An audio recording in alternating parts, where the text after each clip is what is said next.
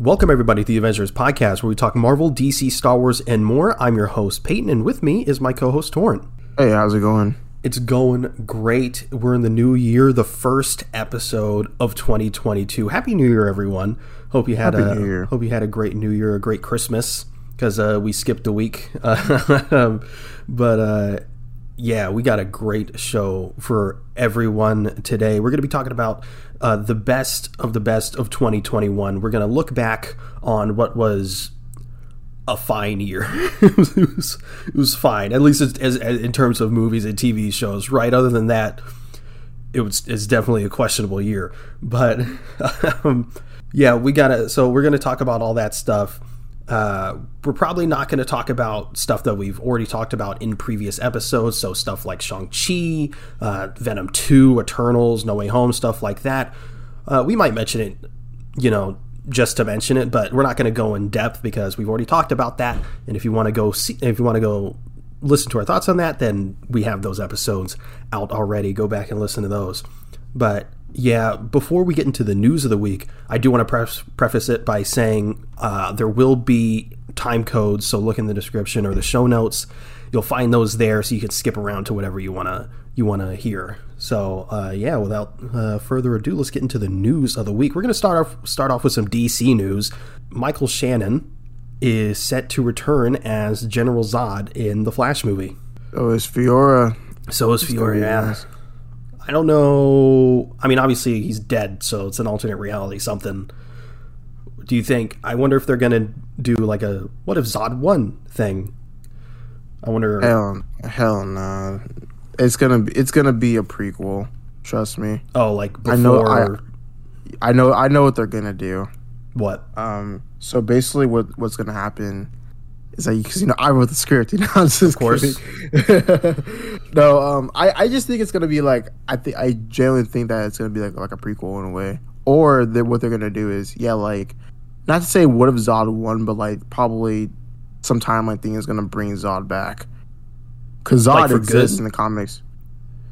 For good, yeah. I mean, because Zod exists in the comics, so he never died in the comics. So they could do something with Zod. But if you're going to bring Zod back, you might as well bring Henry Cavill back. Nah. We don't need him. Wow. You're going to get flamed? Nah.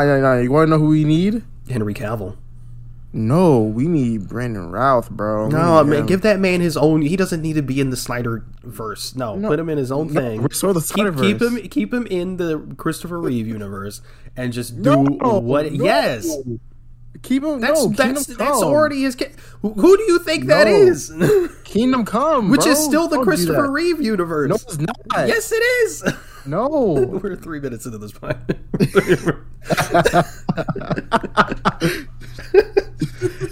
No, but what's going to happen is they're going to bring Zod back, whether it's back in time or bring it back to or alternate. It doesn't matter. And then Michael Keaton's Batman is going to decimate him because he's the best Batman.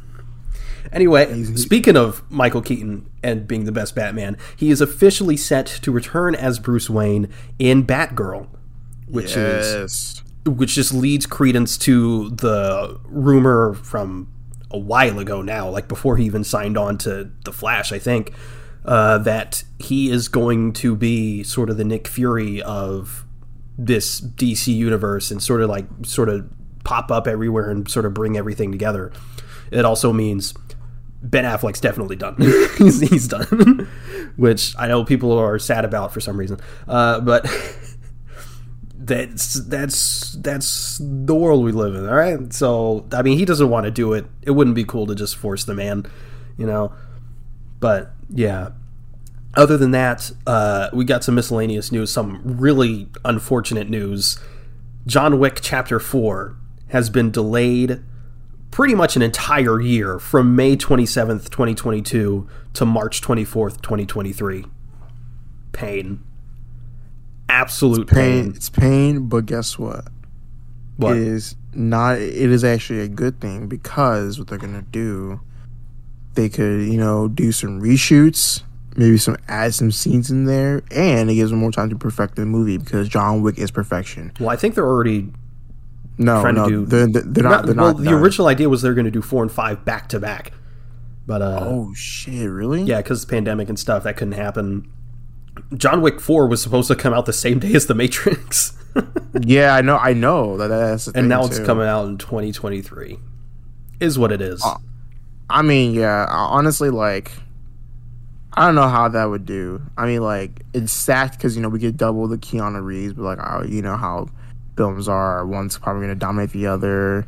Too much shit to report about, but, it is what it is. Definitely. I'm fine. I'm fine with it. Because 2023 is going to come by, like, faster than we know it, so. That's true. I'm just worried about my man's Keanu getting older. Nah, he ain't going to get older, bro. We got a time machine for that. Bro, we just lost Betty White. Oh, and we all thought she was immortal. Someone tweeted about that shit, and it just jinxed it. I know that person's getting hate. Bro, like, I genuinely, well, not literally, it's obviously not possible, but I was like, she's gonna live past 100. And then, like, what it was, like, 17 days before her birthday? Yeah, it was like 17, 18 days. And then I think I read someone on Twitter said, technically, she's lived through, like, more than 17 leap years. So, technically speaking, she's 100 years old. And I'm like, and everyone's like, you know what? You're right. She's 100. Let's just make it official. Yeah. But yeah, that sucks. Rest in peace. I know. Rest in peace to her. An icon for real. Sexiest woman in Hollywood. For sure. Also, it's crazy how old she was, but she was like still quick-witted. Like crazy. For sure. One of my favorite videos of her. Have you seen that video where with her and Ryan Reynolds, and she's like being a dick to him, and he's a dick to her back, and she's like pretending that he's like berating her, and they're like, "Oh my god, why would you say that to Betty White?" And he's like, "What the fuck are you talking about?" Oh, it's so good. And obviously, her on Community was a delight. Oh yeah, she was for great sure. on Community. Man, it was amazing. But yeah, other than that, we got some. Not really Star Wars news, but the Book of Boba Fett, the first episode came out, and what'd you think about it? Solid intro. Yeah. Nothing too, like whatever. I saw this TikTok video, right?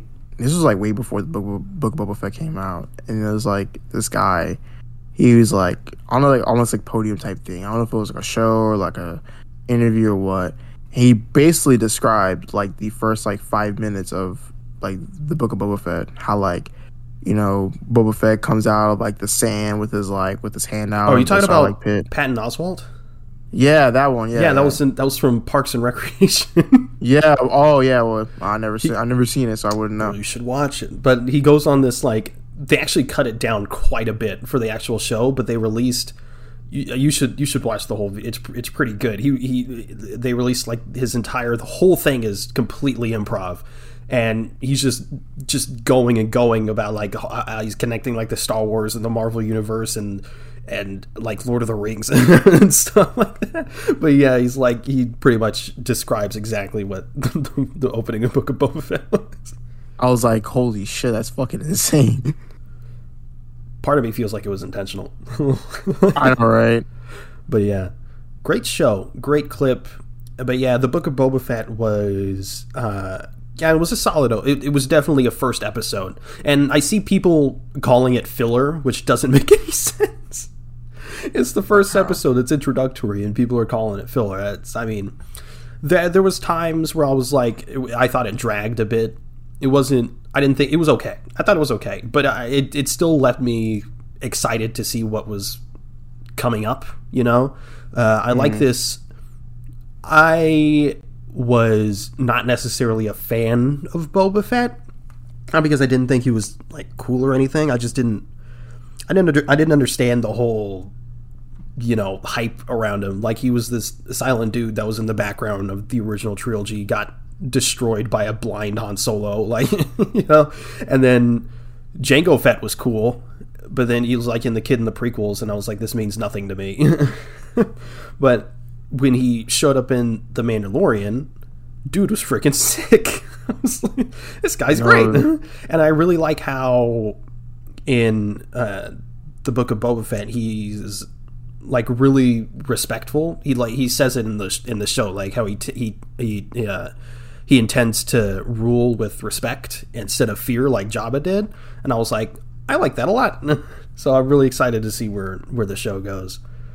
Yeah, because like there was like something like because how people wanted Boba Fett to be like or something like that. Like I saw this like video on TikTok how like Boba Fett like was just like this like evil person, right? It was like, oh yeah, he like enjoys slavery and some shit like that. I was like, nah, bro, I don't like that.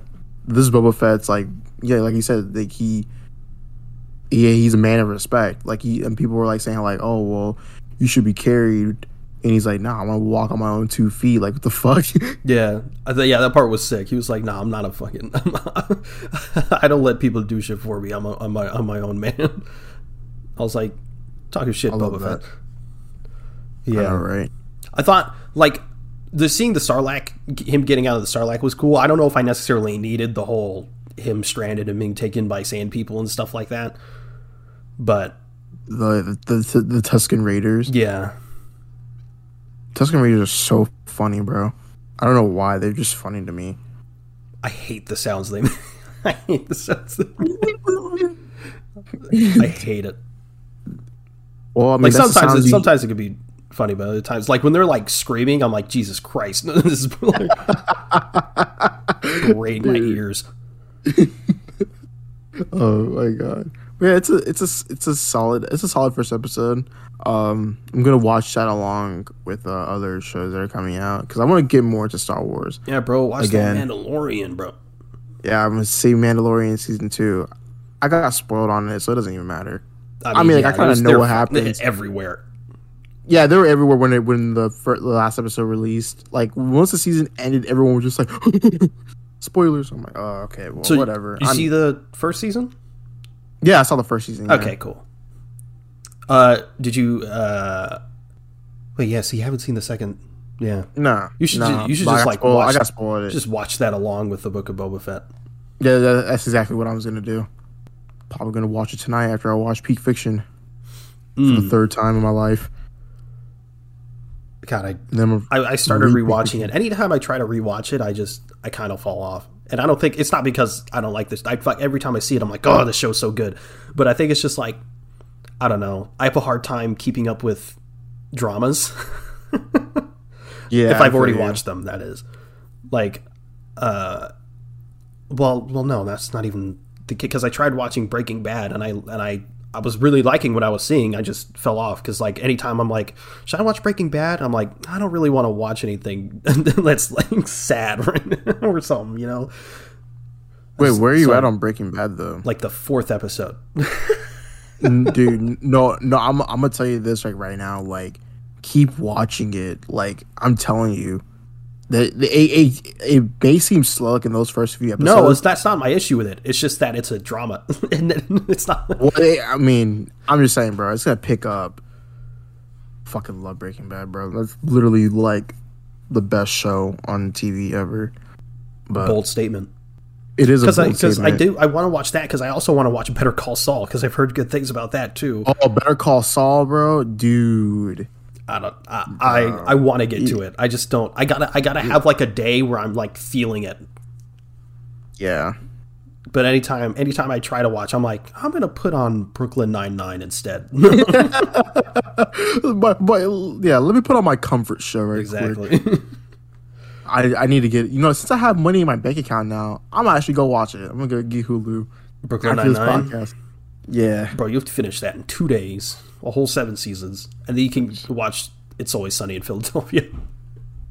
I'm telling you, I think you'd like It's Always Sunny more than Brooklyn Nine-Nine, just because I don't know, you like Superbad, and it's not like technically Superbad humor. It's just a lot more vulgar. Of that tone, yeah, well, that vulgar, yeah, okay. But yeah, sidetracked easily. True. That's what this is, though. It's what this is. What podcast is all about and going on. Yeah. How do we get to that? Oh, Boba Fett. Boba Fett. Yeah. Jeez. Okay. But yeah. So let's move on to some Marvel news. I'm not sure where this originated, but Daniel RPK on Twitter said he hears that Andrew Garfield might come back as Spider-Man. Where that would be, whether it's the whole hashtag MakeTasm3 crowd, which is getting scarily close to make the Snyderverse. Yeah, restore the Snyderverse or release the Snyder Cut. And I'm like, let's slow our roll here, guys. Whether it's that or maybe a Secret Wars, which there's been sort of these small rumors roaming around that they want Toby and Andrew back for Secret Wars. I don't know, but if Andrew comes back in anything, really, I'll be very happy because he's great. Yep, really. I saw someone say, like, there was like a bunch of screenshots of Andrew Garfield in like different movies. It was like Spider-Man, The Social Network, Tick Tick Boom, and stuff like that, Broadway or whatever. And they were like, "What can't this man do?" And someone replied, "Save Gwen." Dude, he's never gonna live that down, man. It's one of the best ongoing internet jokes. I swear. This man can't save, and it's even better because, man, that scene's funny. Anyway, Oh my. I should have updated these numbers because I think this is a little bit outdated now. But Spider-Man: No Way Home earned, I think, $260+ million in the film's domestic box office opening weekend, which makes it the second highest grossing domestic box office opening weekend of all time during a pandemic and without and like, oh, like that's insane. Not only that, No Way Home had the third biggest worldwide opening of all time, earning over $587 million. And again, during a pandemic and without China, which is a huge market. So, like, amazing, crazy. And on Christmas Day, it crossed $1 billion. Nuts. It deserves it. It really Absolutely. does. Absolutely.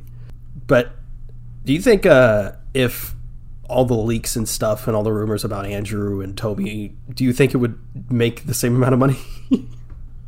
I think it would, to be honest. I think it probably would eventually, but it wouldn't be breaking records this fast. Yeah. But like once the movie was out, and probably like people would like this word would spread crazy fast. But yeah, I wasn't gonna necessarily talk about this, but I thought it was really interesting and sort of like curious. So, but like Michael Giacchino, still don't know how to pronounce his name, is set to direct a Marvel Studios Disney Plus project. Ooh. I don't know what this means. My first instinct was maybe this is like a, because he's done so many of these at this point that maybe it's like a looking at scores or something through Marvel. I don't know, like a little sort of like special on Disney Plus that sort of focuses on the music of these movies. But I don't know. Why? What is he directing? I don't know. I thought that was weird. Interesting, but weird. Other than that, apparently, this is according to Fandom Wire, Black Bolt is reportedly set to appear in Multiverse of Madness. I would love to see that, bro. Would you want it to be a different recast version of Black Bolt, or do you want it to be the Inhuman? I just want to see Black Bolt, bro. It doesn't matter. What's the actor's name? Like Anson Mount, something like that? Yeah, Anson Mount, yeah. Yeah, he's a great choice. He's a great actor. He's a fucking fantastic unfortunately actor. In one of the worst things ever created. It's because the thing with like in humans are just not relevant, and like I think that's where like Marvel like really like fumble the bag, is because like they try to do that with like, you know, making it live action and it just doesn't work. Try to make it their own X-Men. Bad. Yeah, they try to, because like, yeah, they try to like make it like their own like X-Men Avengers type thing, and it just doesn't work. Like the most interesting characters to me are like Black Bolt, Lockjaw, and maybe like Medusa even. But other than that, like, yeah, they're not even really. I don't see them as like a thing to where like they gotta make them into like, you know, like live action, like their own show. No. Yeah, I would love to see Black Bolt in this, played by the same actor even. I think that would be sick. But like with, you know, it's rumored Professor X is going to show up too. Which actor, I don't know. Yeah. But it's rumored Professor X is going to show up. We got Doctor Strange. We have maybe Black Bolt. Illuminati would be dope. Illuminati with no Black Panther or no sick. Iron Man. Yeah. that sucks. But No Black Panther, no Iron Man. We have yet to see anything about Reed Richards. yeah, I desperately need Fantastic Four casting soon. Honestly, because bro. if they, I think the goal for Fantastic Four is 2024, maybe. But there's also reports saying that it might come out earlier than we think, so it could be like late 2023. Regardless, they got to get started on that like this year. You know, For sure, yeah. man. But yeah, hopefully. But next piece of news is Hawkeye episode 6 that came out. Finale to what I think personally is the best Disney Plus Marvel show. I know a lot of people, it's either Loki or WandaVision, and WandaVision's still probably my favorite because I'm a sucker for that like mind bending stuff, and I really love the whole sitcom twist on everything. I love that so much. But yeah, like I mean, we talked about it after the episode aired. It's definitely the most consistent show at the very least, because you know WandaVision had its ups and downs, and by its ups and downs I mean it was up and then the finale, and and Loki was pretty consistent throughout, except like I think episode 3 it might have been. It was kind of a little bit lackluster, and the Falcon and Winter Soldier was kind of all over the place, to be honest. Yeah. And then What If, it was hit or miss for a lot of people. But Hawkeye was just consistent, just at the very least good throughout the whole thing. And I loved it so much. It introduced Kate Bishop, obviously, and she's just amazing. Haley Steinfeld is so perfectly cast in that role. We obviously got Kingpin back, Yelena, obviously, and she was fantastic as usual. Just a lot of stuff. But as far as like episode 6 specifically, I've seen a lot of people saying they weren't a fan and stuff like that. I liked it all. I thought it was easily the best finale out of any of the shows, personally, because I think previously the best finale was probably Loki, and while I do like the Loki finale, it is just them sitting around and talking. You know what I mean? But yeah, a lot of people were mad that they killed off Kingpin. Wink, wink. Not really. But I think I'm actually kind of surprised that there was less backlash than I was expecting about that. I think most people are seeing that, yeah, this guy's not dead. But I also see a lot of people saying that they dropped the ball on Kingpin as far as his characterization goes, and I'm like, I don't know about that. I think they made him a lot stronger, and I saw a lot of people saying like they didn't like that because it didn't feel as grounded as the Netflix show and whatever. And I'm like, I understand that complaint, but at the same time, it's Kingpin. It's more comic accurate. I don't know. It's more fun. And if he's gonna be in the like mainline MCU with the big boys, he's got to be stronger than what he was in Daredevil, getting beat by a blind guy. People seem to forget that Kingpin is like literally supposed to be like peak human strength for a guy his size. Yeah, people call him the Fat Man, but it's not fat; it's all muscle. That's this whole thing. Literally all muscle, yeah. Which they didn't really get into in the Netflix show, I don't think. But no, they didn't never. Yeah, they never really like explained like his strength and like size in that one. But yeah, they just really showed it for how many people he killed. Definitely, man's a menace. And then a lot of people, including us a little bit, we weren't as mad as some other people. But the post-credit scene, oh my god, dude, just being the musical, and like it's weird because like I think it's clearly like them putting it out there. Like, do people want this? Should we make this a real thing? I think that's kind of what that is. But at the same time, I feel like at the very least in the first episode, especially considering we're looking at it through Clint's eyes, it's sort of meant to be bad. Yeah. But yeah, or at least, I don't know, insensitive. It's just Marvel, don't ever do some shit like that again, please. Don't ever do no musicals. It was weird. I was really expecting I don't know, like, well, because a lot of people were expecting like maybe they're going to pan down to the crowd and we'll see like a small cameo or something, or I don't know, something. But I was really thinking, because they killed, not really, Kingpin, and I was like, ain't no way they just did that. But also in a post-credit scene, they're going to reveal he's alive, and they didn't, which is, I thought, was a really ballsy move. But I mean, yeah. What are your overall thoughts on Hawkeye? I think it's a really good show. I think it was, like I said, it's like very grounded. I love how they made Clint like a character. I love how he still suffered like, you know, trauma from passing in Natasha, and overall just like his past with him being Ronin. I love the relationship with him and Kate Bishop.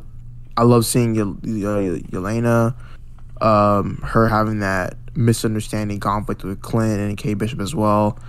It's always fun seeing Yelena, aka Florence Pugh. Kingpin, nice seeing him, you know, for the like last episode fighting off against Kate. I thought I was going to see Spider-Man. I'm kidding. People wanted to see Spider-Man. Yeah, you know, I don't understand that.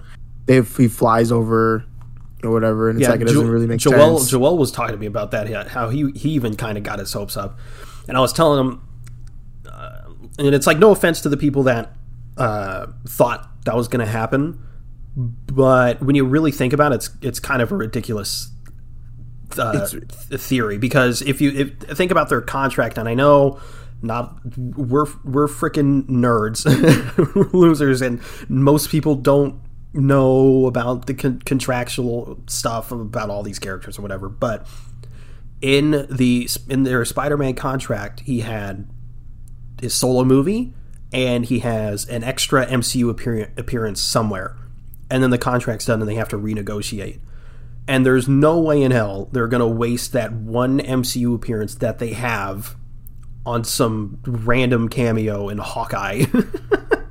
And plus, like, it's also like one of those things where it's like, it doesn't make sense, because number one, of course, the events of, like, you know, like No Way Home, like all that stuff. I think, like, wouldn't this be before No Way Home, right? Before? Yeah, it's still a little up in the. It can be. It's debatable.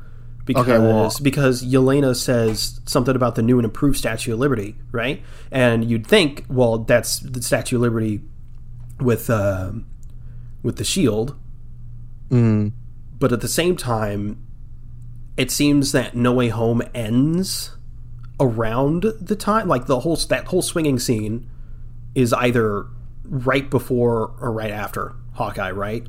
So it couldn't have been during the final battle where they knock the shield off, because at the end of No Way Home, the shield's not there. Because they do away with it, and they also, in No Way Home, they show that it's an unpopular choice by Americans. They're like, we don't want this. Mm-hmm. So I don't know. It's probably before, but that doesn't. I don't know. Okay, well, so around there, whatever, or after. What? It doesn't make sense, because, like, you know, why would Spider-Man just show up out of nowhere? And I think it's like, you know, like, Spider-Man and Clint barely interacted, and it's like, why would they just like do that out of nowhere? I don't know. It just doesn't really make sense. A mention would have been cool, I guess. A mention would have been cool. You know, it would have been cool to see that, but it wouldn't really make sense, like, in the long run. Someone said J. Jonah Jameson should be the new Stan Lee and just show up in every Marvel project in some form as Jameson and talk about whatever, doesn't matter. That'd be cool. Something against superheroes, but yeah, that'd be fun. Spider-Man. But yeah, overall, I think it was a good show. Nice, another grounded show that we all really needed. Excited to see more of Kate Bishop, Hawkeye, Kingpin, and Echo. So I seen that. Yeah, Echo. I think my favorite part about it, this will be the last thing, but I think my favorite part, at least about that episode, was the back and forth between Yelena and Kate when they're fighting in that building. and Kate sort of stops her in the doorway, and she's like, "What are we doing? This is stupid. Let's go get a drink or something." She's like, "Okay." After I kill Barton, and she's like, "No, that's not." And then later, she's like, in the elevator, "Stop making me like you." And she's like, "I'm sorry, I can't help it." I also like love the part in the elevator, and she like fucking Kate Bishop just like slaps the shit out of Elena. I was like, what the fuck? That came out of nowhere. She was like, "What was that?" And she was like, "I don't know." It's great. It was so funny. But yeah, that is the news of the week, which means it's time to get onto our topic, the best of 2021. And again, we're not going to be talking about the stuff that we've already talked about in previous episodes. So again, things like Venom 2, Shang-Chi, What If, Hawkeye, even, we just got done talking about that.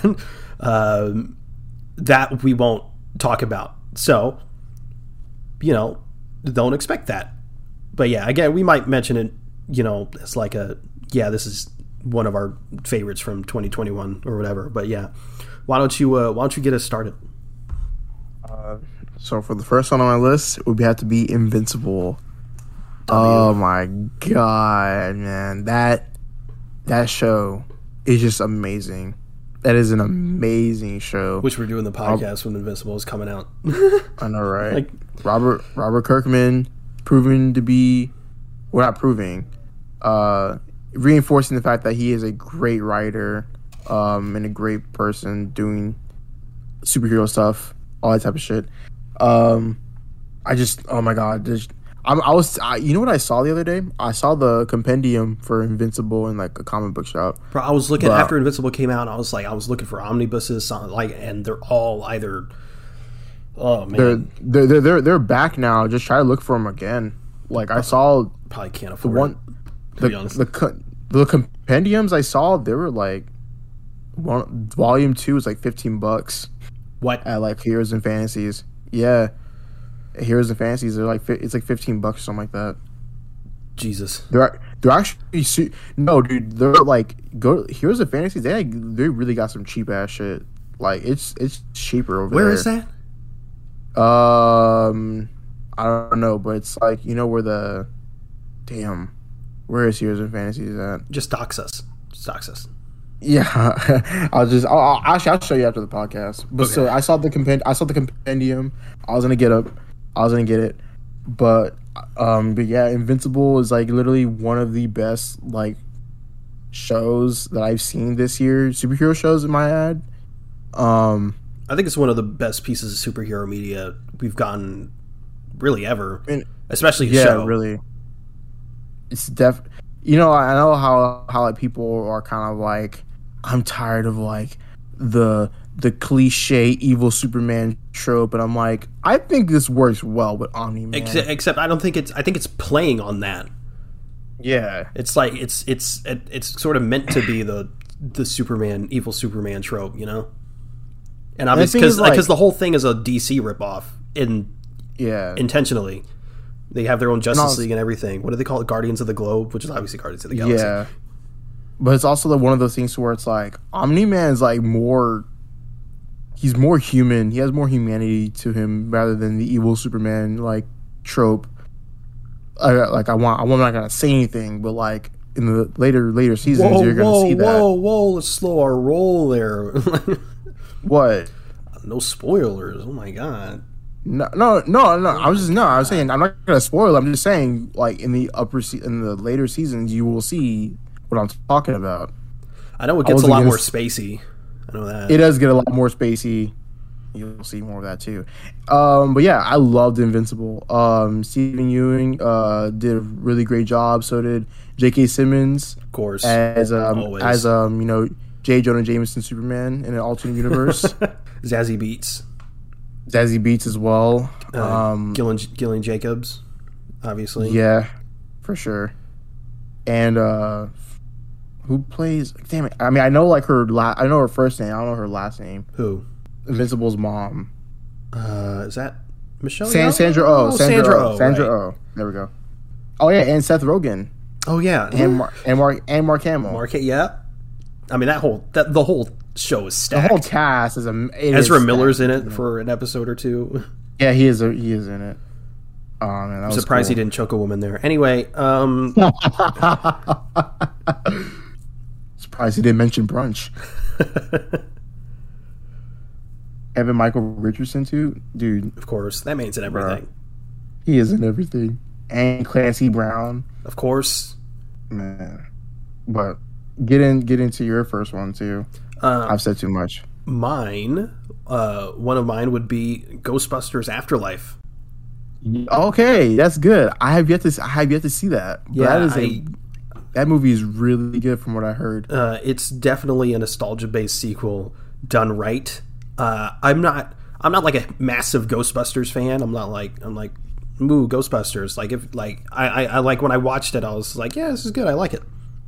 But when the 2016 one came out, that whole thing is, I don't really want to get into that, but I wasn't really a fan. So when Ghostbusters Afterlife was coming out and they were really like sort of going back to the roots, I was excited, and I watched and I went to go see it in the theater, and it was different but similar in a really good way. It was obviously very fan servicey, very nostalgia based, but it also wasn't just retreading the first Ghostbusters story wise. Yeah. Paul Rudd was great. The main cast was great. There's whoever plays the little girl in it. I wish I knew her name. Was freaking fantastic. And when the movie starts, I was like, oh no, she's going to be really annoying. But she ended up being like my favorite character, and she's also like the main character. There's also another kid in it that I thought was going to be annoying, but he was also great too. Just a really, really, really solid movie that should be getting more attention, to be honest. I hope this movie has sort of like a cult following, because it's great.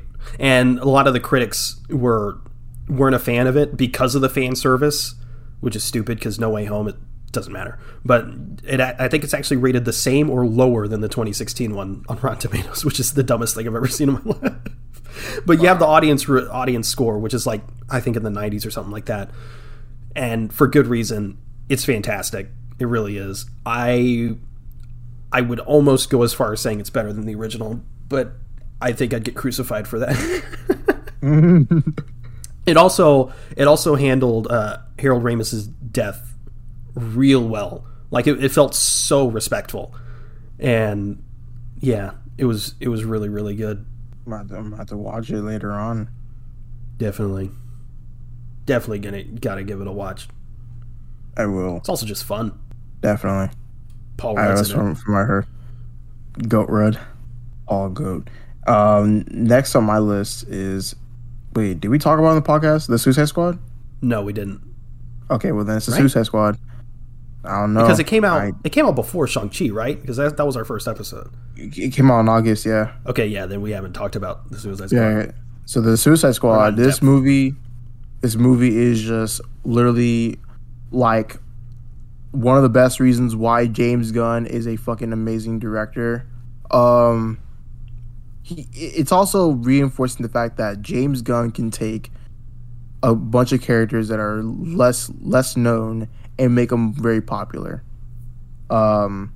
This movie is literally like this is like, along with like, I think in my opinion Birds of Prey and Shazam, this will be like a reason why the DCU like could be going in a better direction forward. Really great like comedic moments, really great action, and a really great plot, and a lot of different characters with different ideologies compacted into this one movie that just made it such a fun watch. I remember like waiting like 2 a.m. to watch it, and I went to bed satisfied just because of how good that movie was. I enjoyed that movie thoroughly. I watched it like about 5 times. Jesus, really? I've still only seen it once. Dude, the movie is so good because like I remember watching it day of, and then I watched it the next day with my friend, and I watched it the third time, and like 2 other times by myself. It's just a really good movie, and no moment ever goes dull. So, yeah, I love that movie. Yeah, and I know a lot of people aren't fans of the James Gunn humor, but especially in this, I think it works super well, especially for a character like Harley Quinn.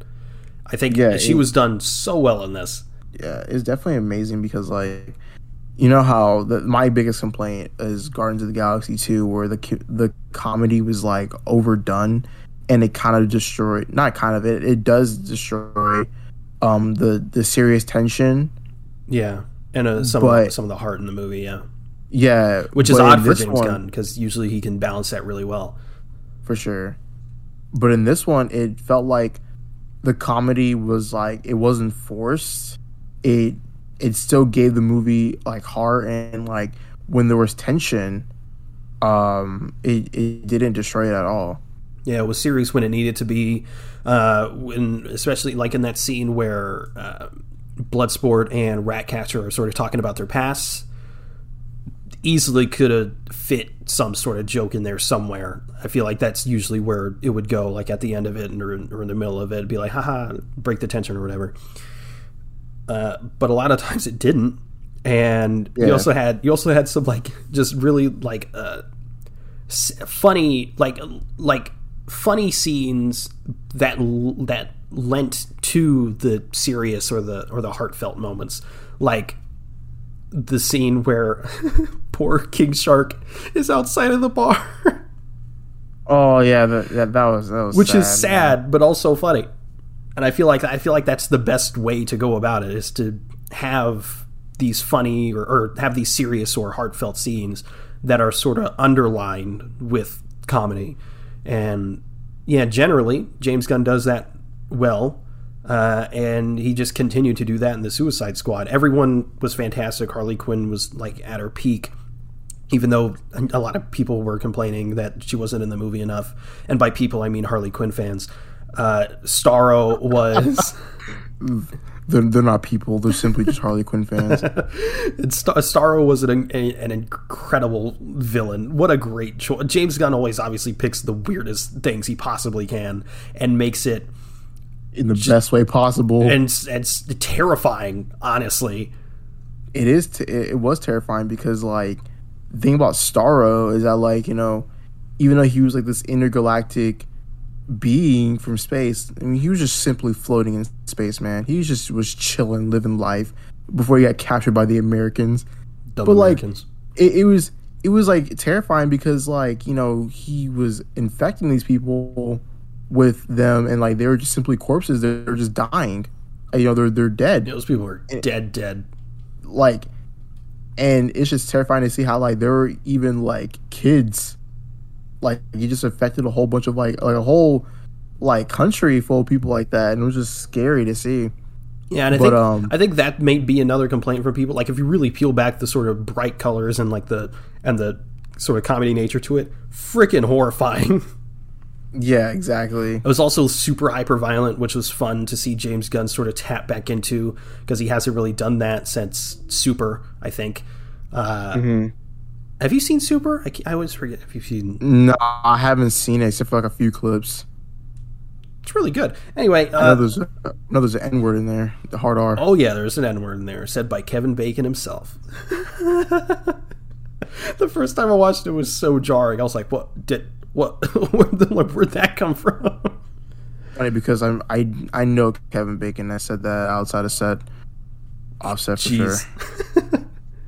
But yeah, the Suicide Squad, man. I also, every time I think about that movie, I always think about the cannon fodder team, and how always, like, before the movie, I knew a lot of them were gonna die, because James Gunn was like, a lot of them are gonna die.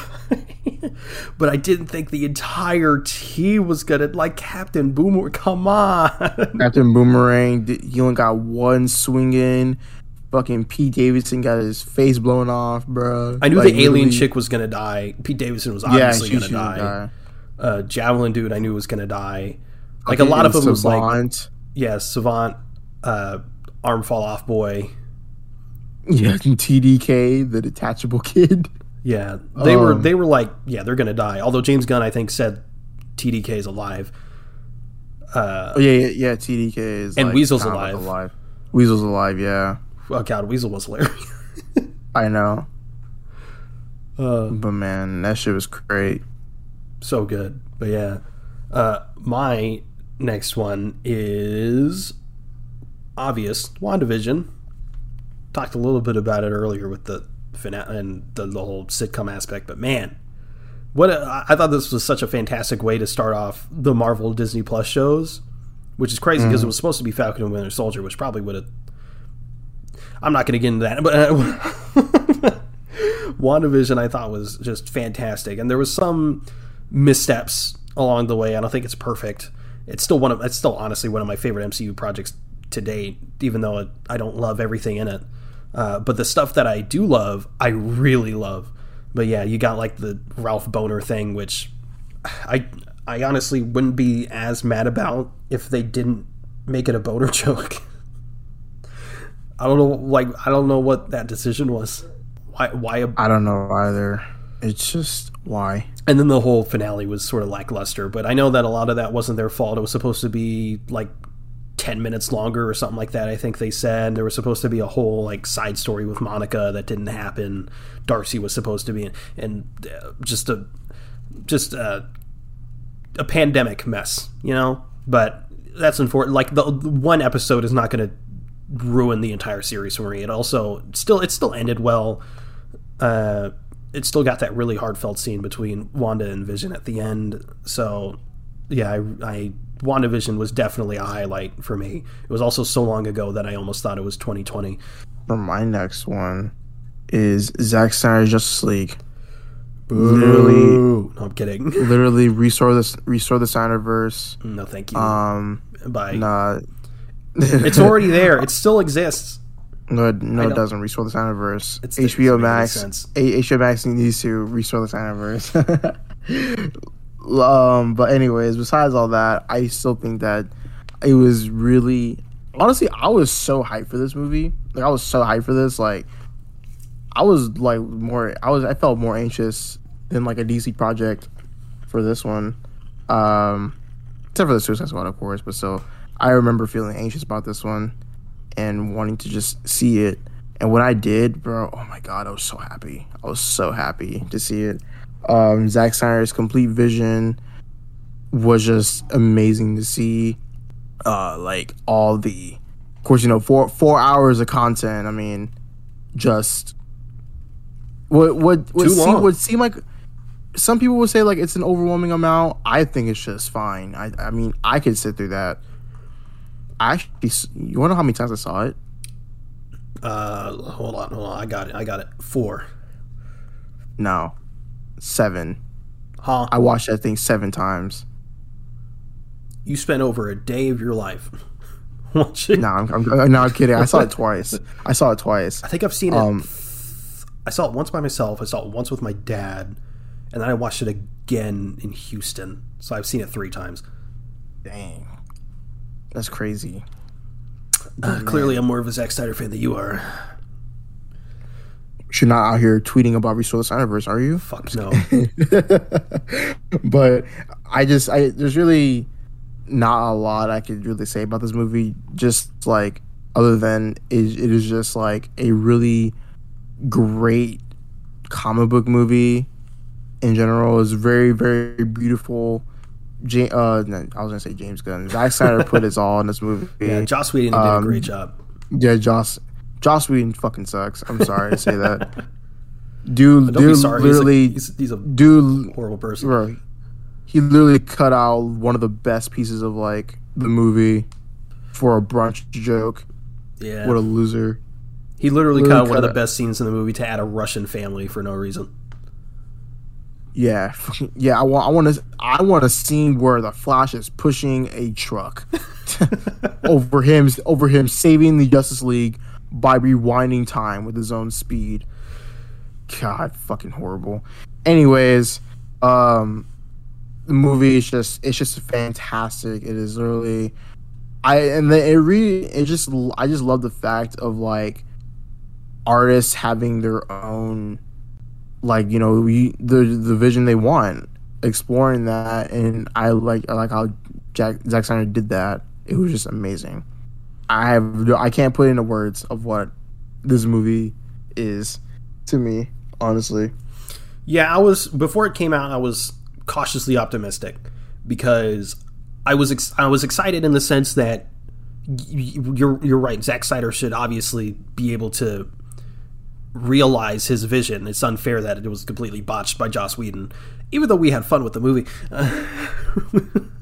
Oh yeah, we had fun looking at Superman's floating lip. Yeah, but yeah, I was excited because it's just fair to Zack Snyder, and even though I'm not a fan of most of Zack Snyder's stuff except Man of Steel, I was still especially curious to see what this was about, how different it was actually going to be compared to the Joss Whedon stuff, because I know there was a lot of stuff in the 2017 version that people thought was Joss Whedon that was actually Snyder, and so I was like, okay, well, how different is this going to be? And boy, was it different. it was very, very different. It was way different than I was expecting.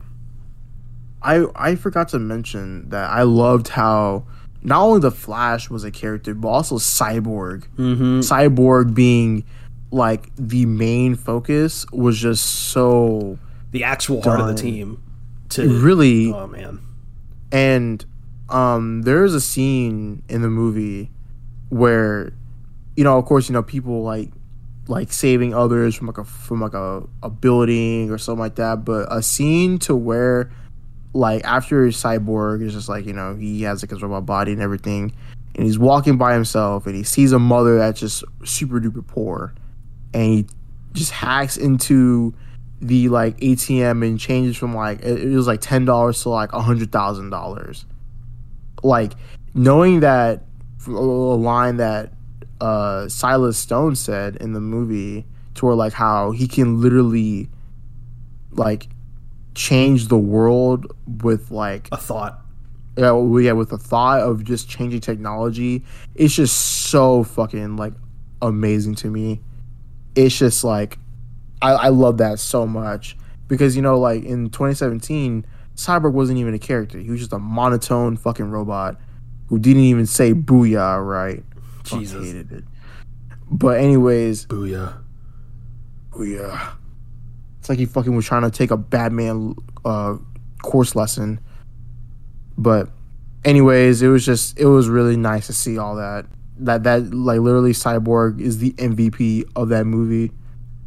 Definitely. I enjoyed. I thought it was definitely Snyder's best movie, which is oh yeah, definitely 4 hours long. And like, it's still, I have my issues with it. It's still a Zack Snyder movie, so I'm still, there's still some things where I'm like, but yeah, 4 hours long.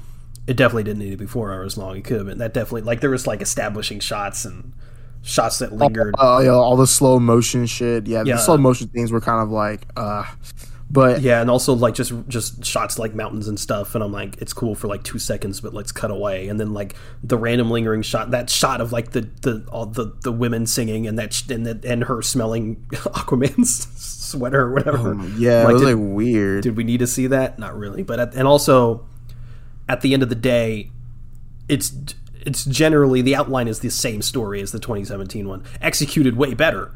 Don't get me wrong, but yeah, I think I gave it an 8 out of 10, and really I gave it an 8 out of 10 just because, out of respect, really, just for the circumstances, the fact that it actually got made, being able to, it being more different than I was expecting and just better than I was expecting.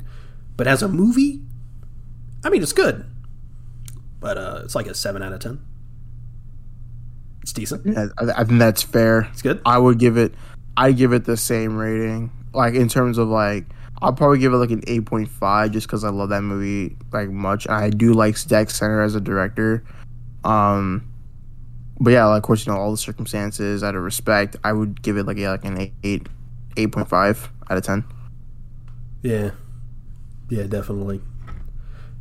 What's next on your list? What is next on my list? What the fuck did I just say? I said WandaVision, right? Yeah. Next is No Time to Die, James Bond, which I literally just saw yesterday or the day before. It was really good. It was really good. I'm a big fan. Like the entire Daniel Craig James Bond movies, I really like. And this was his swan song to the character, and it was really good. I think this movie I think it might have been the second highest grossing movie of 2021 behind No Way Home, obviously. I think it made like $700 million. But yeah, I mean, it was really good. It still wasn't like the best one. I think the best one was still the first one, which is Casino Royale. Have you seen any of these? No, I haven't. Well, actually, I saw Skyfall and Spectre. This man hasn't even seen Casino Royale. You hate to see it, but I haven't seen majority of the James Bond films, to be honest with you. Well, to be honest with you, I've only seen the Daniel Craig ones. So. But I think they're even outside of the James Bond name, they're just really good action movies or spy movies. Yeah, and yeah, a lot of people have issues with this movie. Would you like to guess why? Women or something? I don't know. Ed is absolutely correct. It's because Hollywood is woke, and they infected James Bond with the wokeness of today's society. It's absolutely disgusting. But that's exactly you hit it on the head. They made a 007 a black woman. So yeah, there's I mean, like, people need to, like, even Daniel Craig said it. He was like, I would want someone else to be like James Bond. But it's also like one of those things where people do not understand like names and mantles of like characters. Like 007 isn't so like 007 is just a name. Anyone could have the name 007. Exactly. But yeah, I mean, it was a great finale to his version of the character, and you should definitely watch Casino Royale when you have the chance. Mads Mikkelsen is in it. He's fantastic. Oh, nice. I can't even watch Skyfall and Spectre's arguably the worst one. Really? Yeah, it's just kind of a mess. But, that it was like a long time ago, so I don't remember it. Yeah, I think Casino Royale might be on Netflix. Regardless, No Time to Die, really good. If you like James Bond and haven't seen it, definitely give it a watch. It's not as bad as Spectre. Spectre was okay. It's not bad. Regardless, yeah, it was good. What's your next one? Dune. Dune. Yeah, Dune. Take the wheel on this one. I haven't seen it. It's a solid movie. People who shit on Dune definitely don't really know much about it. It's like because people oversimplify everything. And they're like, oh my god, I can't believe I just saw like a 2-hour movie of them talking about politics and like just it wasn't enough action. I'm like, it's literally the Star Wars entire. Yeah, it's literally the entire point of Dune is literally filled with like political shit and like this political dystopian shit. And to put it simply for anyone who hasn't seen Dune, it is literally a futuristic battle royale against families that want spice. So it's Star Wars Game of Thrones. Yeah, I mean, if you want to explain it like that, yeah, pretty much. But yeah, I think the movie was really well. I mean, I liked it. I liked it for what it was too. Of course, it's like it has really great cinematography. I forgot the director of it. His name is Daniel something. Yeah, Daniel Vinet, so something. Daniel V. We'll call him Daniel V. Really great director, great cinematography. I liked acting from Jason Momoa. People did not like Timothée Chalamet in this one. He was like, people say he was very bland, very monotone. I think he's okay. That's kind of his character, though, isn't it? Yeah, pretty sure. Oscar Isaac was amazing. So was Josh Brolin. Zendaya looked at a camera a couple times. Zendaya got like fucking like 2 minutes of screen time. No, it wasn't 2 minutes. It was like maybe like 10. Crazy how they marketed max. That entire movie off Timothée Chalamet and Zendaya, and she was barely in it. Yeah, honestly. but it's because like what they're going for is like a trilogy, because they're already because they already have like part two they greenlit made. part 2, yeah, and this was supposed to. They were also supposed to film Dune 1 and 2 back to back, and I think Warner Brothers was like, yeah, let's not do that because they don't know. Dune hasn't really been successful before, and so they're like, we don't know how this is gonna pan out. But then, then Dennis V was like, yeah, I'm kind of glad we didn't do that, because by the end of the first one, I was done. Like I was like, I'm ready for a break. Yeah, because the thing is, with Dune is that like even reading Dune is a lot.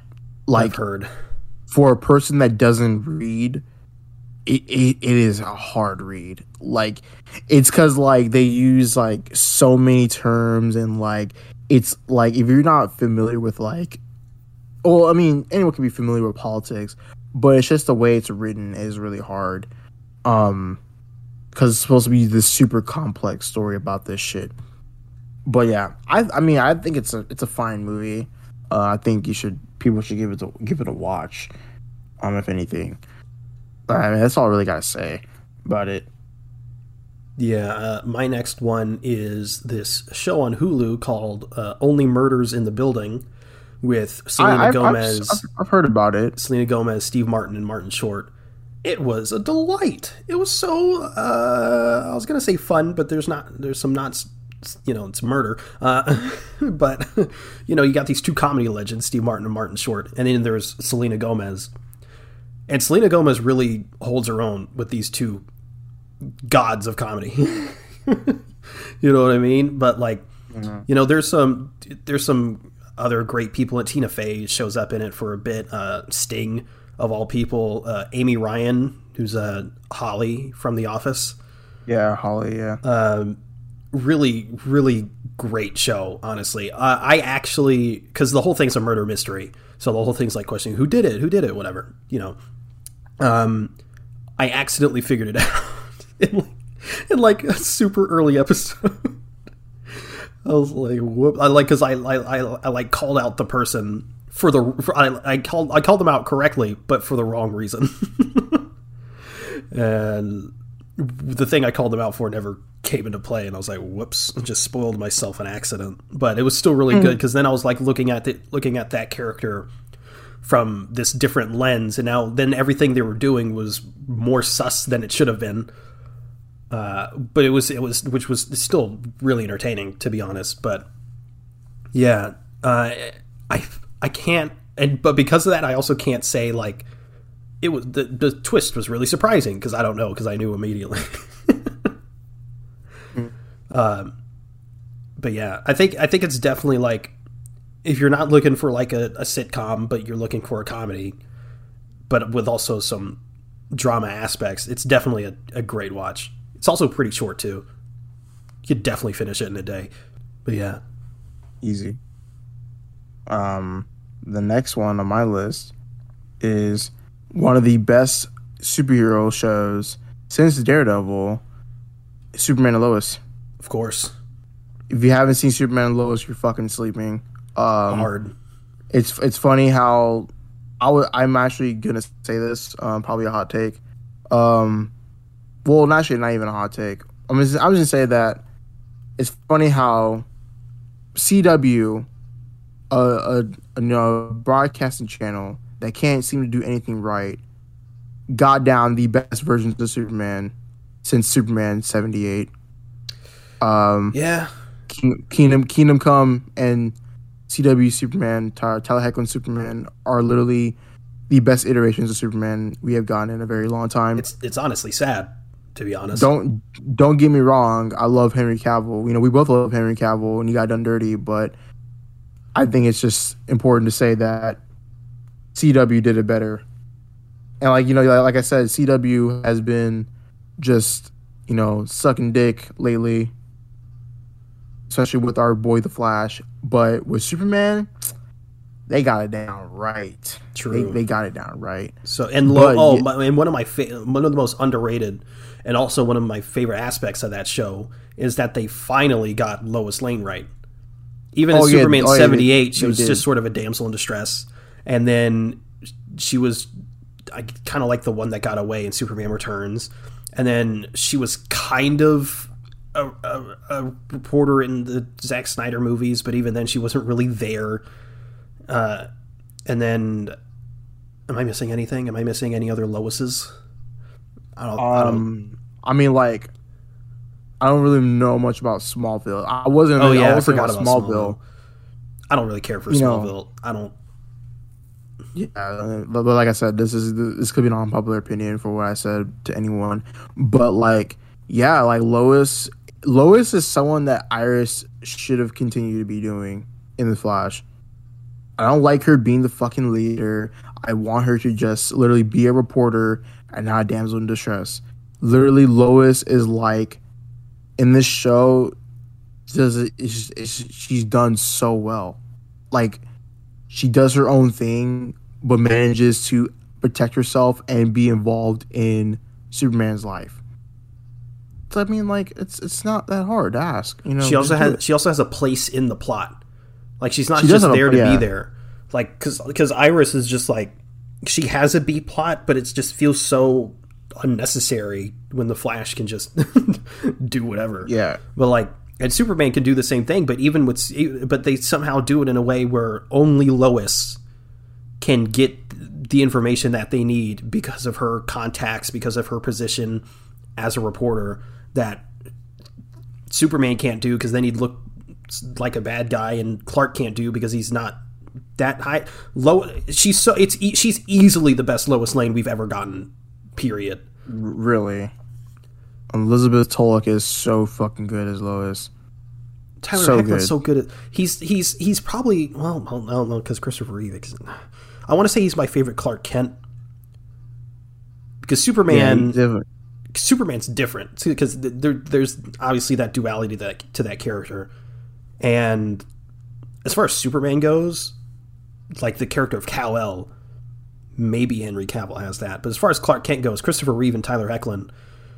And I don't want to dismiss my boy Brandon Routh, but I mean, if we're being honest, he's just doing Christopher Reeve.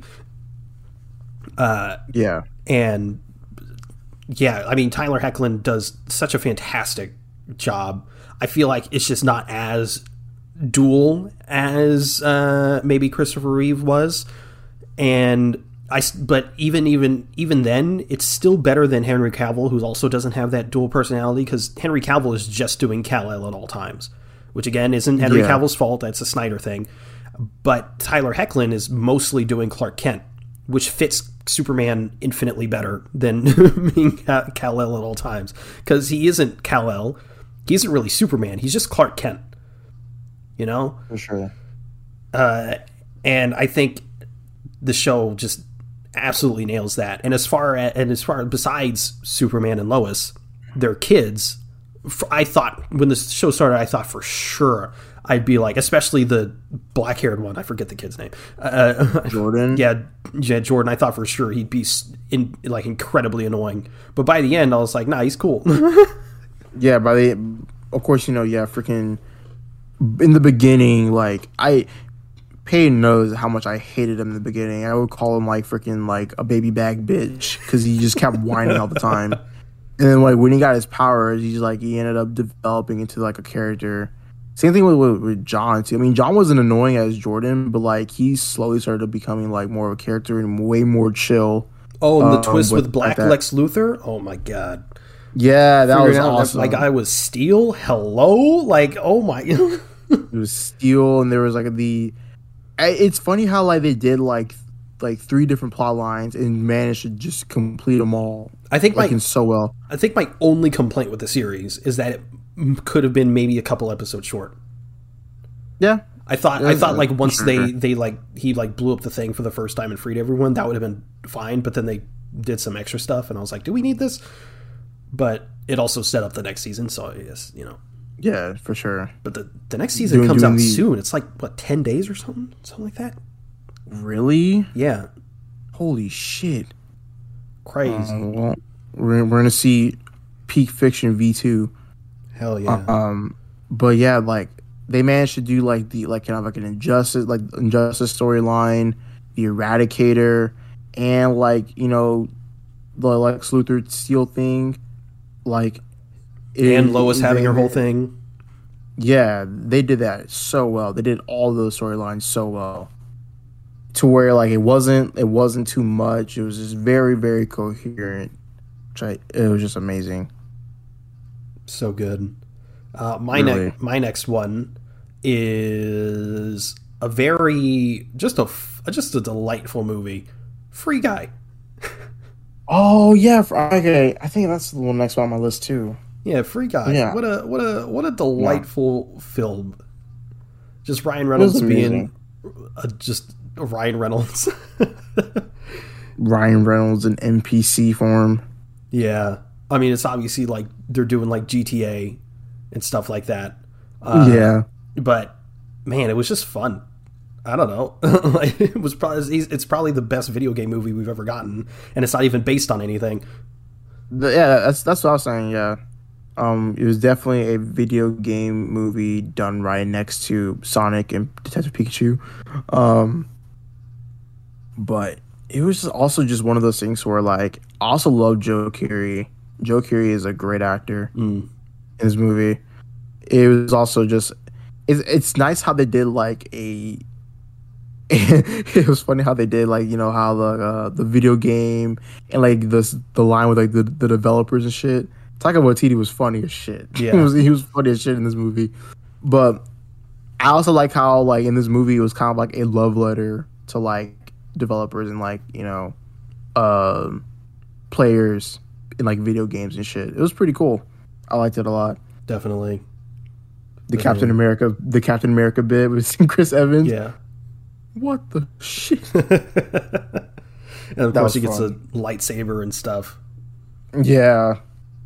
Definitely a fun pop culture movie.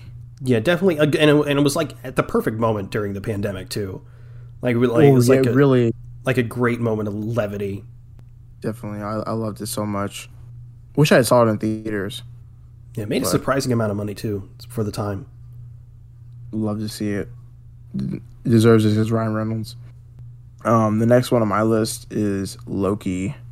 Loki. He's burdened with glorious purpose. I know, right? Very, very solid take. Very different take. On in the MCU, the TVA and like variants, which is very very cool. More about the multiverse. Seeing a female Loki, Sylvie, having that relationship dynamic that everyone's hated for some reason, it makes sense. I don't get it either.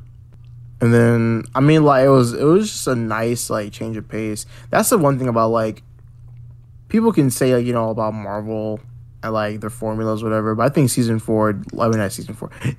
4 did it the best when it comes to like having a different take on like things. Like how WandaVision did it with like all the sitcoms and different eras of shows. Yeah, Phase 4 was like the character development phase. For sure. Like, Loki did it like on a cosmic scale, like, variety. Falcon and Winter Soldier was very grounded. Same thing for Hawkeye. And it's a really good show. I like Loki, especially the end where we have Immortus, aka Kane the Conqueror. Jonathan Majors is a really good actor from what I've seen. I still want to see him in Lovecraft Country, but I can't wait to see him in Ant-Man 3 as well. But yeah, it's a really good show. I have really nothing else to say about Loki. I still can't think of what his role is going to be in Ant-Man 3. And for Kane the Conqueror? Yeah, I don't know. Like, what's he gonna? What'll his deal be? Like, yeah, why does he hate Ant-Man? And he can't. And it's not like they can like beat him necessarily. I mean, it's Kang. You can't in an Ant-Man movie. Yeah, you can't really beat Kang because there's just so many of them out there. Yeah, I love how Kang gave like Loki, and Sylvie like the biggest ultimatum ever. Like you can't even back. Like pretty much he was saying like, you do either option and you're fucked either way. So it makes him so bad. I know. But what's your next on your list? What is my next one? What did I said Free Guy last time. Okay, yeah. My next one is a show that, to be honest, I kind of forgot came out this year. But when I saw it, I was like, oh yeah, that was good. It's MODOK. I forgot that existed, to be honest. Yeah, it's on Hulu. It's a stop motion animated show. And Robot Chicken vibe. yeah, and it was really solid. It was a lot of fun. Patton Oswalt, again, we talked about the Boba Fett thing. He's obviously a huge nerd, so he plays MODOK, and he's also I think he might be a creator or maybe one of the writers or whatever. But because he's this huge nerd, it's just chock full of Marvel references and stuff like that. So it was super fun on that level, but it was also telling a genuinely interesting story. It didn't have my attention the entire time. Like, it wasn't I wasn't like, this is fucking awesome. You know what I mean? But it was definitely a lot of fun. And as you know, a Marvel fan, it was definitely a fun watch. But yeah, everyone was great in it. God, what's her name? I think Melissa Fumero, I think's her name. One of the actresses in Brooklyn Nine-Nine plays MODOK's daughter, and she's great in it. Everyone's great in it. But yeah, John Hamm is in it. He plays Iron Man, which is great. Really? Yeah. Yeah. So remember when people wanted John Hamm to be Batman. He should be Batman. People were saying he should also be Two-Face as well. I could see that, yeah. Actually, he'd be a really good. Yeah, that'd be good.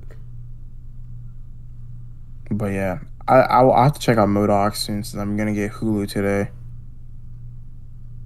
But the next one on my list is Falcon and the Winter Soldier. Ew. Definitely a great grounded show. Ew. What do you mean? It's easily the worst MCU thing I've ever watched, period. Nah. I'm just kidding. But man, honestly, bro, like, the show was really good. I loved how, like, you know, there was the whole Captain America thing with, like, Sam and US Agent. US Agent is literally one of the best things about that show, besides from Zemo and, like, you know, everyone else. But fucking John Walker, oh my fucking god, I love John Walker so much. But I'm gonna say, like, that was a dark time for Marvel. That was a dark 6 weeks, like, for Marvel. Why? Like, because not only was, like, you know, creators, like, you know, getting fucking shit on for, like, their theories and shit. One of them being Shawhead Goofy. Like, bro, people were hating on that man for, like, the entirety of, like, when that show came out. Because, like, not only were fucking Marvel fans and people of color getting harassed, but so was fucking, like, the actors. Oh, like, right. I was like, was I there for this? Like, fucking, shit. Wyatt Russell was getting death threats. Yep. And shit. And I was like, what the fuck? Like, because, yeah, people were saying, like, he's never going to be Captain America. I'm like, yeah, there was an alarming amount of people that didn't realize that the whole point of the show was that he's not supposed to be Captain America. And Marvel was, like, actually trying to make him the new Captain America. Like, ridiculous, man. And then there's that, and there's, like, literally, like, the whole, like, you know, the whole race thing with Captain America. And people were saying, like, oh my god, like, this show's, like, why are they making a show about race? Why is there like racial things in my Marvel? I want to use this as a thing to escape. And I'm like, yeah, you've never read a comic book, buddy. Like, I'm just gonna say that right now. And literally by episode 5, when you had Isaiah Bradley literally be like, yeah, they're like, they don't want a black man to be Captain America. It's not about race, Torrin. I don't know where you're getting that from. And dude, literally, like, when he said that, the whole racist, like, Marvel people literally just did a 180, and they were like, I'm so sorry, I didn't even know it was about race, I said it wasn't about it, and they said it, I'm so sorry. And I'm like, y'all are dumbasses, I don't want to hear it. It was a dark time for Marvel during that time, but still, the show was really good. I love the character dynamics of everything. I loved how they explored more of Bucky, of him living day-to-day life, and how he's trying to right his wrongs with everybody that he affected during his time as the Winter Soldier. His own PTSD and everything like that. It was nice seeing Zemo with a more comic accurate suit, the purple mask and everything. Sam is, Captain America, Falcon, whatever. And like I said, it was nice seeing U.S. Agent, aka John Walker. Very great character, very layered like an onion. That's all I gotta really say. I don't know, I went political there.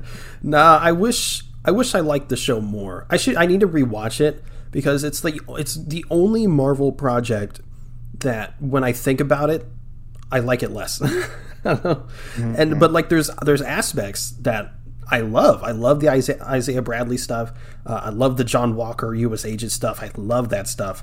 But then I think about the Flag Smashers and especially Power Broker, and I'm like,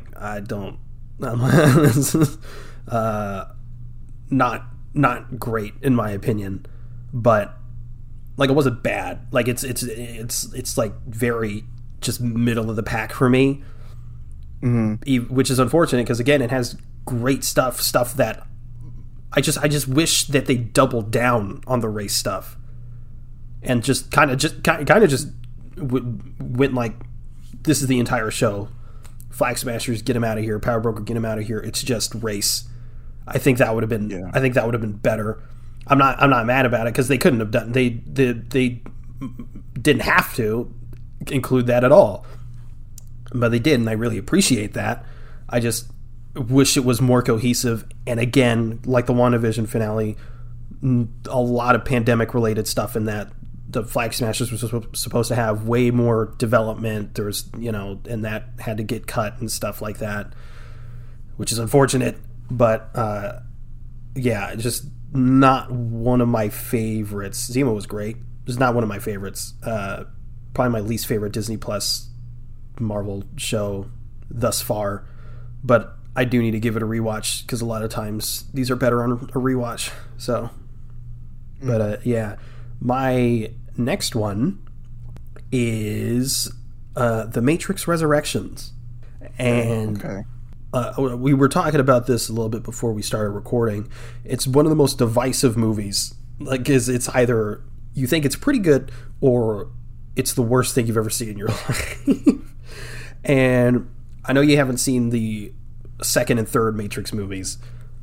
Personally, I mean, I'm sure you're aware of sort of the history, or not the history, but like sort of the how people feel about those movies. It's usually like the first one's incredible and the sequels suck. I like the second and third one. I think the third one is definitely the weakest, but the second one is pretty good, I think. So when this fourth one came out, I was excited because I was like, I mean, it's got to at least be better than the third one, I think. And it was, in my opinion. I thought it was pretty good. I'm not sure where this movie's horrible is coming from, because I think just as a movie, it's fine at the very least. I really don't know whether it looks good. I think my biggest issue with it is that the action is lackluster, which sucks because it's the Matrix, and they kind of pioneered a lot of what action looks like today in movies. Brought a lot of that Eastern style into Western cinema, and some of that was lost in this movie. But still, as a Matrix movie, a lot more was spent in the real world than I expected it to. The trailers were very in the Matrix focused, and so I was expecting most of the movie to take place in the Matrix, but no, it was pretty balanced in that respect. But yeah, it got really meta. Yeah, I mean, it was good. I liked it quite a bit, to be honest. I don't really get the hate. It wasn't my favorite.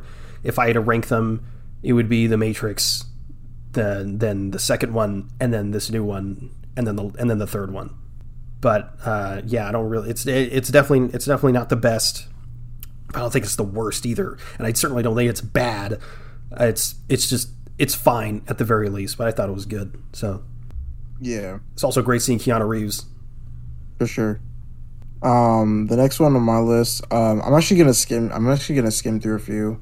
I mean, we've already talked about Hawkeye. It's fine. Yeah. WandaVision, I think it's cool. Very different. Love this the thing they did with the different eras of sitcom. All that stuff. The magic, cool. Everyone hated it because their theories didn't line up. Whatever. I still think it's a solid show. But the next one on my list is Squid Game. I love Squid. I mean, I like the Squid. I like Squid Game. It's a cool concept. I've only seen the first episode. It's okay. They're very, very violent. Not very violent, but it is a violent show. And really great, like, dilemmas of things. It was nice, taking the concept of like taking people who are in debt and making them fight for money or do this this little contest for money. It was pretty cool. Last few episodes kind of hit you hard. And the one thing I have a gripe for is the ending. I did not like the ending at all. I think it was very Lackluster, anticlimactic. Yeah, kind of like that. And they're setting up for a season 2, which in my opinion, I don't think there should be a season 2 at all. Yeah, I was surprised by that because I saw a lot of people saying it felt like a one season kind of thing. Like, I mean, do you want to know the ending? No. Or are you gonna watch it? I'm probably gonna watch it at some point. Oh, okay. Yeah, but yeah, the ending is just really fucking. It's not like horrible, but it's also like an ending to where it's like it's not needed. It was very unnecessary. So, but yeah, that was on my list. The Squid Game. Yeah, the next one on my list is what I say before. What was I doing? I said The Matrix, right? The next one on mine is Mythic Quest Season 2. Mythic Quest. Yeah, Mythic Quest is a show on Apple TV Plus. Oh yeah, you're a real nerd for that. Thank you. It's the show about these game designers. It's a workplace comedy, and they're game designers making this game called Mythic Quest, and it's honestly hilarious. It's one of the best workplace comedies in recent years, and I remember when I heard about it, I was like, well, that sounds like shit. Because usually anything, especially around like game design, stuff like that, it never fucking works. It never, because they never know. Number one, they never do it respectfully, and number two, they don't really know what goes on behind the scenes and stuff like that. So they're kind of just making assumptions, and it just doesn't work. But this, it freaking works. They deal with stuff like crunch time, and they like real world video game development shit, and they also have real gaming people in it, like the voice actress who plays Tiny Tina in Borderlands. She's a main character in the show, and she does a great job. John DiMaggio makes a cameo. Oh, really? Yeah, one of the main characters is the creator of It's Always Sunny in Philadelphia, and he does a fantastic job. Actually, Mythic Quest is the reason I even watched It's Always Sunny in Philadelphia, because I was like, this guy's great. I know he created this show, and I know he's in it. I'm going to give it a watch. I always heard about it. Danny DeVito. But yeah, it's like, it was surprisingly good. The first Abed's in it from Community. Yeah, and the second season just took what was in the first season, which was a lot of introductory stuff, and it was good. But then, season 2's always improve upon the first, because you don't have to deal with all the introductory stuff and stuff like that. You can get into like more character development and deeper stories, and it's absolutely worth a watch. Like it's one of those things. It's like, wait, this show's actually really good. why is this good? This shouldn't work, but it does. And it's one of those shows that they don't always stick to the sitcom genre. There's like special episodes where they completely just switch everything up, and they're in like this imagine fantasy world. They're also the only show, I think, that did the pandemic right. They did an entire Zoom episode that was arguably one of the best episodes of the entire series, which is like, what? Like, no other show did. Like, Parks and Rec did like a little special, which was fun, I guess. Some other shows did the same thing, except they didn't really work. They didn't feel right. But this show, for some reason, I don't know, it did really well. But yeah, it's just super, super cool. Oh, I'll have to check it out. Definitely. It's on Hulu, right? No, it's on Apple. Oh yeah, you're right. My bad. Sorry, I'm thinking about Hulu because everything's on Hulu now. Well, we already talked about the Book of Boba Fett, so no need to get into that. But Godzilla vs. Kong, this movie was awesome. I liked it a lot. Yeah, it's one of the worst movies. There's some complaints that I have and that other people can agree on, but overall, I mean, you're paying for what you're getting. It's literally in the title. Two monsters fighting each other. Two monsters, yeah. Two monsters fighting each other. It was obviously there's of course what they did with it is they're having this whole like universe or whatever. So we're gonna see more monsters in the future. It was actually a really great setup too. I actually like what they did in the movie.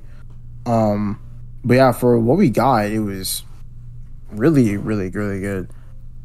I mean, I have nothing else to say. I mean, there is one complaint. Or the one complaint I have, or the one complaint I can like understand, is that like the thing with like, nah, it's a spoiler.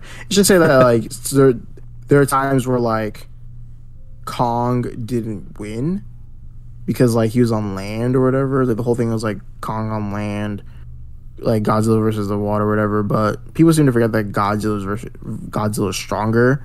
But there are some times where like, you know, they were in favor of Godzilla more than Kong. But for me, like when I was watching the movie, I was like kind of like a referee, like keeping score of like, okay, Godzilla won this one, Kong won this one, like, oh, this one was a tie, whatever. But yeah, I like the movie a lot. It was really good. Fair enough. Yeah, those movies aren't really for me. Just big, big monsters slamming into each other. Yeah, not really. But I completely get it. I understand why it's entertaining and enjoyable for a lot of people. Maybe that's why I don't like Venom. I don't know. Anyway, the next one on my list is Cherry. Cherry, okay. With Tom Holland. A lot Thomas of people Hollander. Don't like this movie, and parts of me is like, yeah, I can kind of understand that. It's slow at times. It might be a little long, but I thought it was pretty damn good. It's based off a book, which is based off real life, and even if you're not a fan of the movie, I think it's still at least worth watching maybe clips, because it's easily Tom Holland's best performance in anything other than Spider-Man. Yeah, because again, there's this whole stigma around Spider-Man actors that they can't act, which is weird. Andrew Garfield had that, and he's proved himself now. With Hacksaw Ridge and stuff like that, which is weird that he had to prove himself because he was in The Social Network before Spider-Man. But I don't understand this Spider-Man stigma thing. It's like, if you're Spider-Man, you can't act. Doesn't make any sense. But yeah, Tom Holland really, I thought, was phenomenal in this movie. It's definitely an emotionally exhausting watch. There's a lot of drug abuse in it. That's just hard to watch. And at first, when you start watching it, it's a little bit jarring because it's still Tom Holland, and you're like not used to seeing him as anything other than Spider-Man. But once the movie gets going, it starts to settle in, and then it's just like Tom Holland's just playing the character. But yeah, he's really good in it, and people were mad about it because there was a scene where minor spoilers, I guess. There's this scene where you see the inside of Tom Holland's butthole.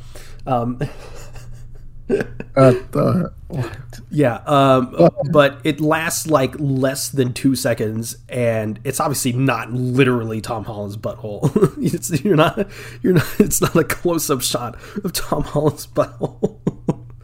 It's like it's a nothing scene. It really is. And there is one scene with him that did make me uncomfortable, and I was like, this is not necessary. But it's like, it's two things, and I don't know how that could ruin an entire movie. And this movie also started this weird hate train for the Russo brothers. And we were like, oh, they're bad directors. I don't know. But yeah, there's this other scene, again, minor spoilers, where Tom Holland is just I think he's in a porta potty, and he's just jerking off. Oh my God. And he's jerking off sort of in silence for like a good 30 seconds. And I'm like, I don't need to see this. You don't like see his thing.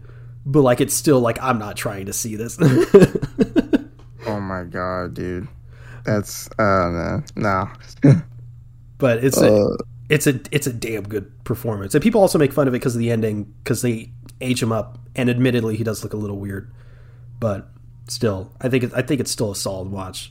And, but, yeah. Oh, well, I'll have to see it. Well, we already talked about Free Guy, so I need to talk about that one. I'm gonna talk about Candyman. Bandyman. So you were talking about how Ghostbusters is like a really like a good sequel done right. I think Candyman is like that too. I mean, like I remember I was talking to my mom about it. She was like, "Well, what about the second and third one?" Well, actually, she didn't even know that there was a second and third one of the Candyman. I'm like, "Yeah, because they're that forgettable." Jeez.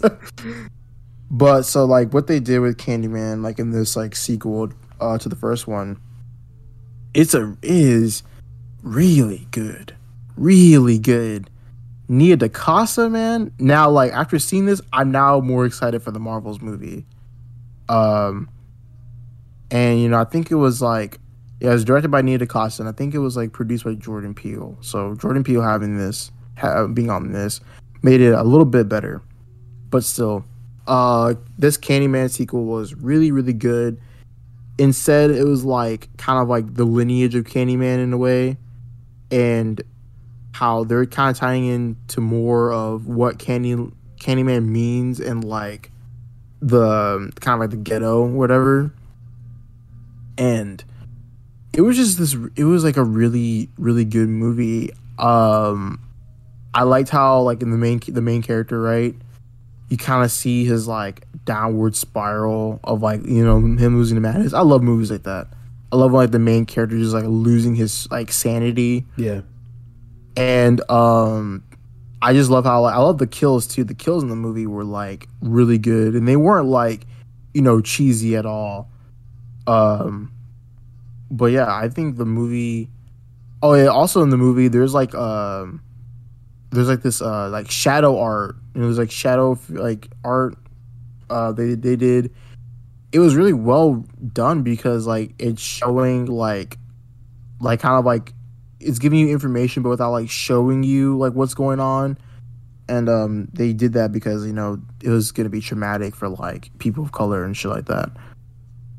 But like if you watch the first one and you watch like this one, it ties everything together too. So I like it a lot. I really do. You should give it a watch. Yeah, it's interesting. I would, but I'm a pussy. So no, dude. Okay, look, I'm gonna say this right now. Like, and you know, like I say this about like every horror movie, but it's really not scary. Like you'll actually laugh. No, you'll laugh, bro. It's funny. It's funny. Crying. You're not gonna cry. I'm gonna cry. It's funny. If it makes you feel any better, I was holding my face in like one part of the movie. Wow, squid? No.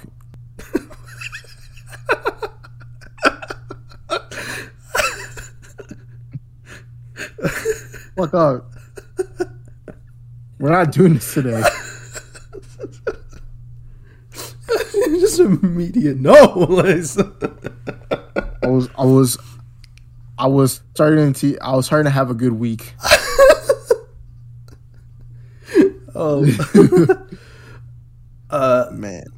next one on my list is Mitchell's versus the Machines, which is it's a Netflix film. It's an animated movie from the same people behind Into the Spider-Verse. And yeah. Oh, okay. Yeah. it I've seen that. was freaking delightful. Like you could tell that it's from the Spider-Verse people, because it just, like, the animation style was great. It was super, like, sporadic and stuff, and detailed, and things were, like, popping up on the screen, sort of comic book-ish. But yeah, it was just fantastic, honestly. It had this super fun family dynamic. I think Abby Jackson plays the main character, and she's a fantastic voice actress. Yeah, and she's the main character, and she's this girl that wants to get into like film school or whatever, because she wants to be a filmmaker, and her dad's not necessarily supportive of that. And it's still a kid's, like, family movie, so you can kind of tell where the story's gonna go. But boy, if it isn't executed phenomenally, it was super good, and a huge surprise, because I don't know, because, like, Into the Spider-Verse, I know what I'm getting into. It's Spider-Man. But with this one, even though it's by the Into the Spider-Verse people, as far as the animation go, it doesn't mean the script's going to be good, but it was really, really good. And this actually got freaking snubbed at the Oscars. Freaking snubbed. Like, this is to me, this is easily the best animated movie of the year, and it didn't even get fucking nominated, but is what it is. But yeah. I mean, I have to see it. Yeah, if you're looking for really a fun animated family film to watch, this is a incredible choice. All right. By the way, I have nothing else on my list. I was gonna talk about like What If or whatever. No, we talked about What If pretty much. Yes, yeah. So I was like, no, I'm not gonna talk about it. I wasn't talking about Cobra Kai. Fuck, I'll talk about Cobra Kai. Cobra Kai season 4 came out yesterday. Came out yesterday, and I finished it all. Really, really great. Honestly, like, Cobra Kai is so good, and people were like, I've seen, like, some comments about, like, oh yeah, there's, like, shitty writing, blah blah blah. Honestly, honestly, I feel like it gets better each season, and I'm not just saying that because recency bias or whatever, but, like, Cobra Kai is really that good. This season, no spoilers, of course, but it makes you wonder, like, they always flip the script on you. They're always trying to make it to feel like who's the bad guy, who's not. Some of the, like, people who you consider good guys, they end up becoming really shitty people. But still, there's, like, really good moments in here, where they always bring back characters from, like, the other movies in a way to where it's not like they're forced, and they actually have, like, a purpose in there. The choreography is way better this season. Not to say it wasn't bad, but it definitely improves more, and it just also, like, makes it to where, like, you can tell that everyone's, like, a really good actor, and they all have, like, a really fun time, like, doing karate moves and shit. And kind of like, what was the movie? Oh yeah, so, like, you talking about how in Ghostbusters where, like, they make a death, like, super respectful. Yeah. They do the same thing to Mr. Miyagi's character. They make it super respectful. It's not like to where it's more like it's more of an honor. That's basically how I can explain it. The show as a whole, or just season 4? Just as a whole, but still, like, there's only, like, one part where they mention, like, they mention Mr. Miyagi a bunch of times, but, like, in this one where they make it to where whenever they mention him, like I said, it's very respectful. So yeah, the season 4 of Cobra Kai is really good. I enjoyed it a lot. I definitely think that if people like karate, like action, they should go watch it. And if they're fans of the Karate Kid, they should watch it too. The one thing I will complain about in this season is just teen drama shit. Fucking Ew. Love triangles, love squares. I hate it. It's fucking annoying. Riverdale. Yeah, Riverdale's garbage. I don't know, man. I just don't like love triangles and shit. Like they just can like. I don't think there's ever been like a teen drama show to where they can just make it to where two people love each other, and that's it. But no, they gotta bring some other cuck in here. They always gotta bring like some other girl in here. It's annoying. Just have it be two people. That's it. But then there's no drama. Where's the drama? The drama is them getting kicked in the fucking face. They got tournaments every season. That's the drama right there. Just learning karate. It's dope though. But yeah, that's all I really got. The only ones I really have at this point are like semi-honorable mentions, like Justice Society World War II, which is that animated Flash movie with the Justice Society. Also, the Batman, The Long Halloween Part 1 and 2. Those were great. Coming to America, that was decent. A lot of people hated it. Rick and Morty season 5, that came out. I totally forgot about Rick and Morty, to be honest. It was pretty good. I liked it more than last season, TBH. But yeah, other than that, we got the stuff that we've already talked about, like Shang-Chi, No Way Home, What If, Hawkeye. But that is the best of 2021. Some of our favorites of 2021. So yeah, is that the show? It is the show. All right. Well, thank you for listening to the Avengers podcast. If you want to follow us, we're at Avengers on Twitter. That's AVENGE nerds, all one word. You got it. I stumbled upon there. If you want to follow us, either on now you got me fucked up. If you want to follow either one of us, you can reach me at Torrentino on Twitter. And where can they reach you? They can reach me at @itzenith_ on Twitter or youtube.com/itszenith. Sounds good. We have a Discord. You'd like to join the conversation there. Those will be linked in the show notes. You can check out our link tree for any additional links you may be interested in. You can also review the show on Apple Podcasts. If you could leave 5 stars in a review, it would really help us out. Thanks again for listening to the Avengers podcast. We'll see you next week. Later.